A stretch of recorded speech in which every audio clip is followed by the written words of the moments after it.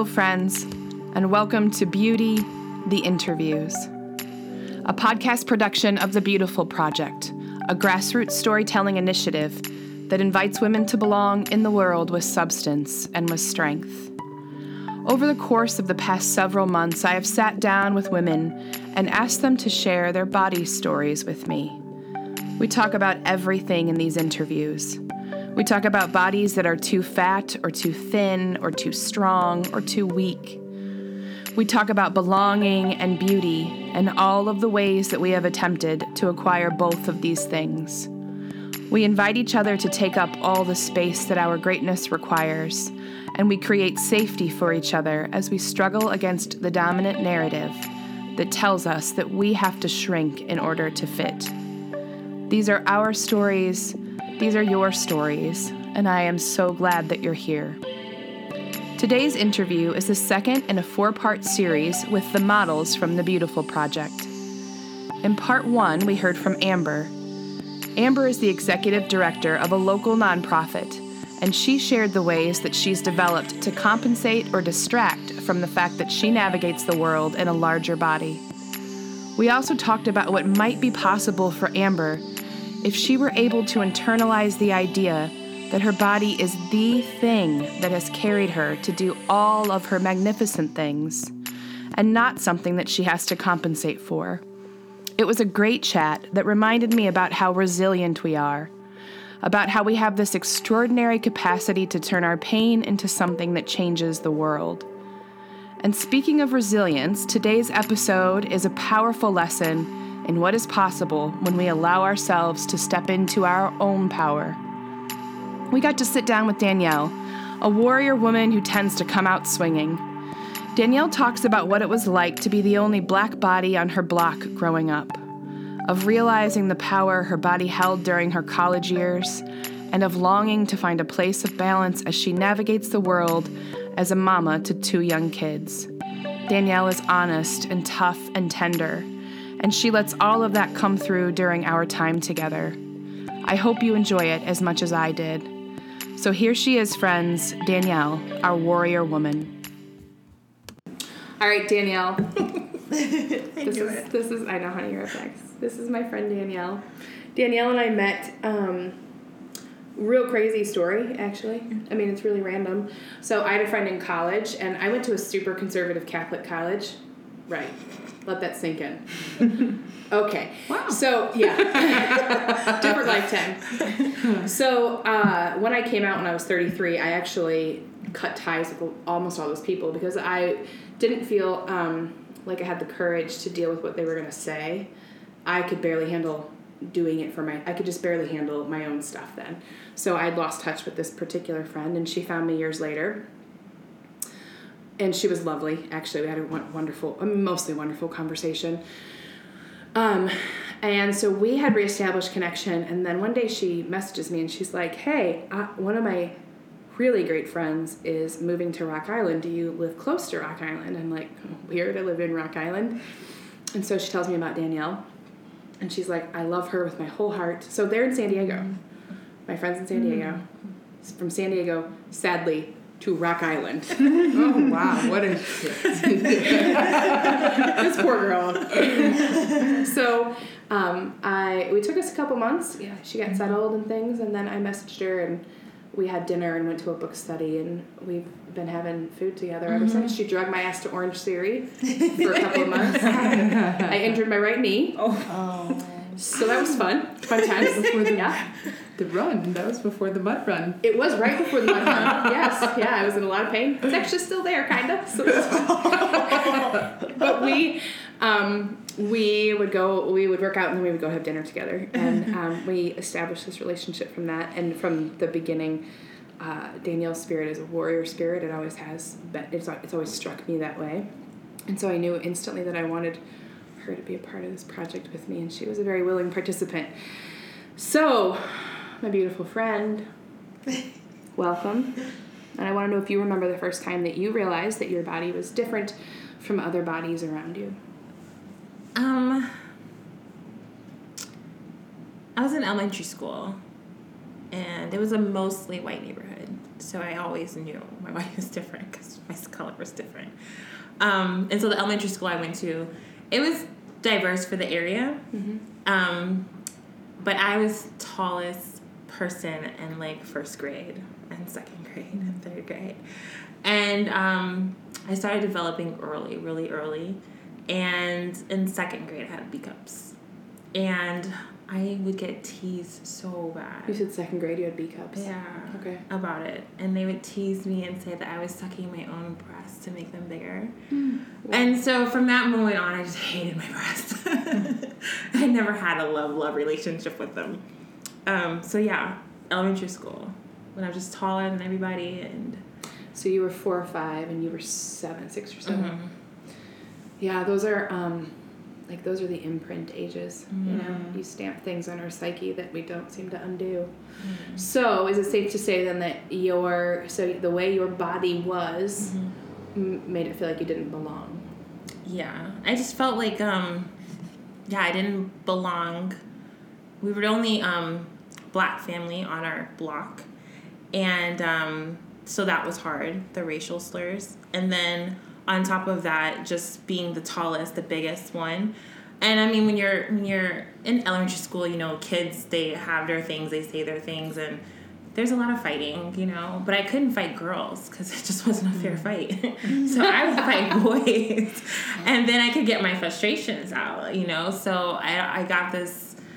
I just was angry at being teased because I was bigger and I was already developing, and there's nothing I can do about it. Right. So that was when you were in grade school and you came out swinging, which does not surprise me even a little bit. Like I said, it's my warrior friend. So tell me how that played out then. So that's the imprint age where we stamp things in people's psyche, and then it plays out. Our narrative continues to repeat, right? So tell me about, you know, coming of age, when everybody else started to get boobs and you're starting to try to manage boys and that whole phase. I became like a tomboy. I just wore baggy clothes a lot. And I mean, I was really skinny until college. Like, I was tall, like maybe 5'9", 145 pounds for the longest. I was really, really skinny. But I would always say, like, I looked like a pencil with 2 knobs, like just huge knobs. And then I dressed like a tomboy, baggy pants, baggy clothes a lot until college. And then I think that's when I was like, I'm a woman, hear me roar. I just accepted my own sexuality. And I think a lot of times boys were intimidated. And so I just refused to make myself insecure for their intimidation. What happened? I mean, what shifted? Was there a story? Is there a thing? I don't know. Just an energy. You woke up one day and you were like, I'm done. Yeah. I can't think if there was an exact story or energy. I was with this guy in high school, and we broke up while I was in college, and he became kind of crazy. He would stalk me and call me and just craziness. And so when that relationship was done, I was just like, screw it. I'm just going to be who I want, when I want, with whoever I want. And I did that. I excelled at it. That's so good. So do you think the experience of... try to get at this question. I'm going to... so you went from like this sort of self-loathing place, right? And then you the pendulum swung to like, fuck off. Do you think the fuck off place was like body inclusive, or was it still like in spite of my body, I'm going to be a badass or whatever, or I'm going to get what I want? Or was there like integration of your body in that process, or were you still kind of going, yeah, this is my body, but... Do you know what I mean? Yeah. I think I used my body. It became part of the fuck off because I knew that the triple D cups that all the guys loved at this point in college. Right. You know what I mean? So I flaunted it. So it was, this is my body. This is me. Yeah. You love it. but I'm in control of whether or not you can participate. Well, that's pretty empowered, actually. Yeah. That's a decent, that's a way to, like, leverage. That's good stuff right there. So have you kept that? Has that stayed with you? Yeah, I did eventually have breast reduction because they just got too big. With every pregnancy, they got bigger and bigger. Yeah. Right. So I had a breast reduction almost 2 years ago this summer. Last summer? 2 years ago. But and now I don't have that full empowerment that I had in college because I don't have that body I had in college. You know, my body changed. So now it would be the but. In college it was the and. Mm-hmm. It's no longer an and. It's a but now. It's a but now. Like I'm all these great things. But yeah. Do you think you want an and experience? Yeah. Yeah, who wouldn't, right? Mm-hmm. So besides the breast reduction, what have you done to change your body? Oh, I used to take pills. Incidentally, what kind? Because we had this conversation. Yeah, we did. Is it Thin? Yeah, the speed, amphetamine. Yeah. So what's interesting about that, for anybody who hasn't read the blog, how this happened, how this conversation happened is, actually how the Beautiful Project was born was this experience I had with a physician who prescribed speed for me, and I have no other indicator of, like, needing to reduce my body weight besides my body weight. So, and the side effect of that would have been liver and kidney damage and all sorts of things. And I went, what the fuck is that? What the fuck is that? If an entire lifetime of thinking got me to this place where this is a solution, I need the fuck off this train, because that's insane. So anyway, that was my experience. And so I had published that, and Danielle read it, and we had a conversation about it. And we were like, good for you, because I took the pills. Yeah, I took them. Tell me about that experience. It was, you have to have your liver and your kidneys tested every so often because they damage your liver and your kidneys. And you can't even take them long term because they can put a hole in your heart. And I was just like, oh, well, I can lose weight though. That's the important part. And so I took them for a while, and I did boot camp classes, and I worked my butt off, and I lost weight, and it came back as soon as I got pregnant. So it was just like, I did all that. I risked all that. And even now, still, I'm like, if I could just get a prescription for those pills, I could lose this weight, and I would be happy. Were you happy? No. Yeah. No. I only point that out because I think, again, it goes back to that mess of things above our heads. There's an illusion about once I get to the body destination, I will... Is this not the equation? Yeah. The body destination equals happy. And it is the literal pot of gold at the end of the stupid rainbow. There are no leprechauns. There's no pot of gold, but we keep chasing it, right? Because you just answered me. I know I got there and I wasn't happy. I wasn't happy because now you're trying to stay there, and you can't enjoy life staying there. Like, it's not right, because then it becomes an end to itself. Right. Yeah. In order to stay thin, I have to be obsessed with staying thin. Yeah, and there's no other space for anything else. Yeah. So that didn't really work. Okay. What do you think it means to be full? So I grew up in the church. It's not obvious, I know, but I did. Sort of like my super Catholic education. Really not obvious. The best way I can equate it to goes back to, like, that moment after praise and worship where the choir still has the end of that song in their voices, and you just felt like you were fed by the gods, and the praise and worship was manna. It was just everything, and you're not thinking about anything, you're not worrying about anything, you're in that praise and worship moment, and you're just filled with exhilaration. Connected to something bigger than you. That's exactly, I know that feeling.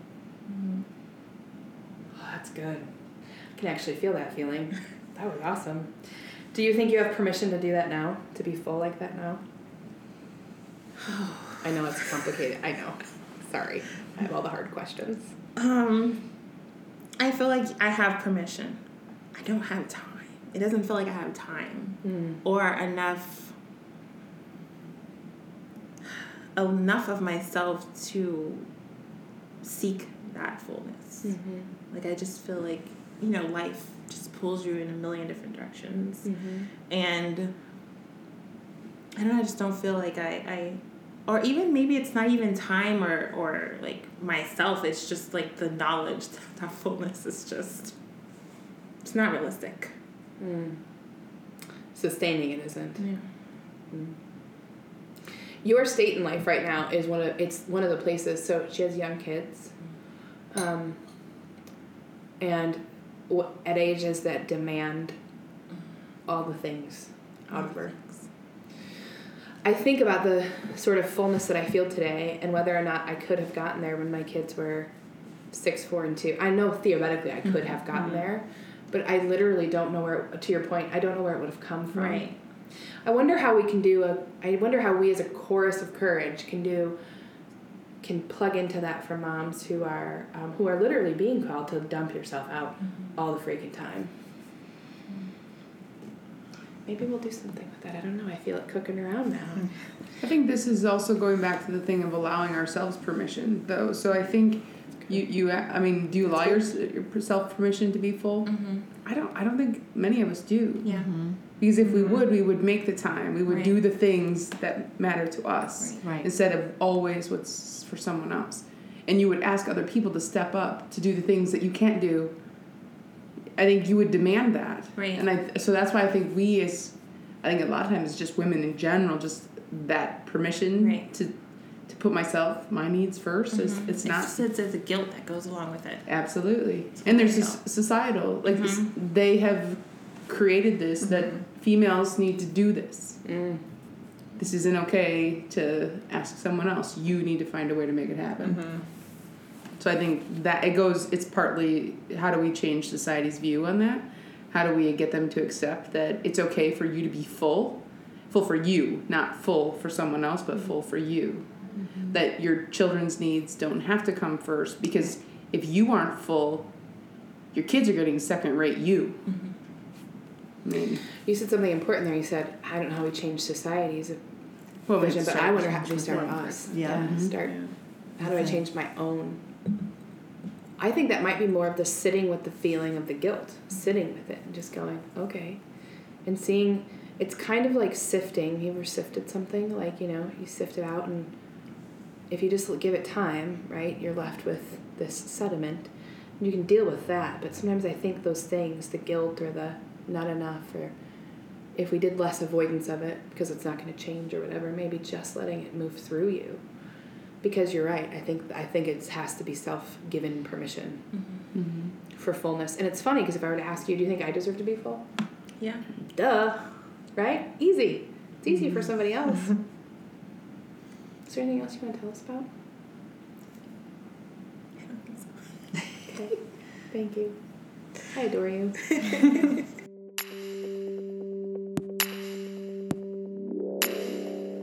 That's it for part 2. Danielle, thank you for sharing your story with us. I know that other women will find themselves in your words. Join us back here next week to hear part 3 with Ramessa. Rue dives into the intersection between culture, religion, and how we understand belonging. She cracks herself wide open to let us see some of the parts of her that are still a bit raw from the experience of trying to be one whole integrated person, in spite of what other people might think about that. If you think you might want to hear more stories from women about their bodies, about beauty, and about belonging, make sure you subscribe to this podcast. If you loved today's episode, take a second and leave a review so that other people will be able to find us. You can find out more information about the Beautiful Project in the show notes. Thank you for joining us today and lending your voice to our chorus of courage as we create a world where women belong with substance and with strength. See you all soon.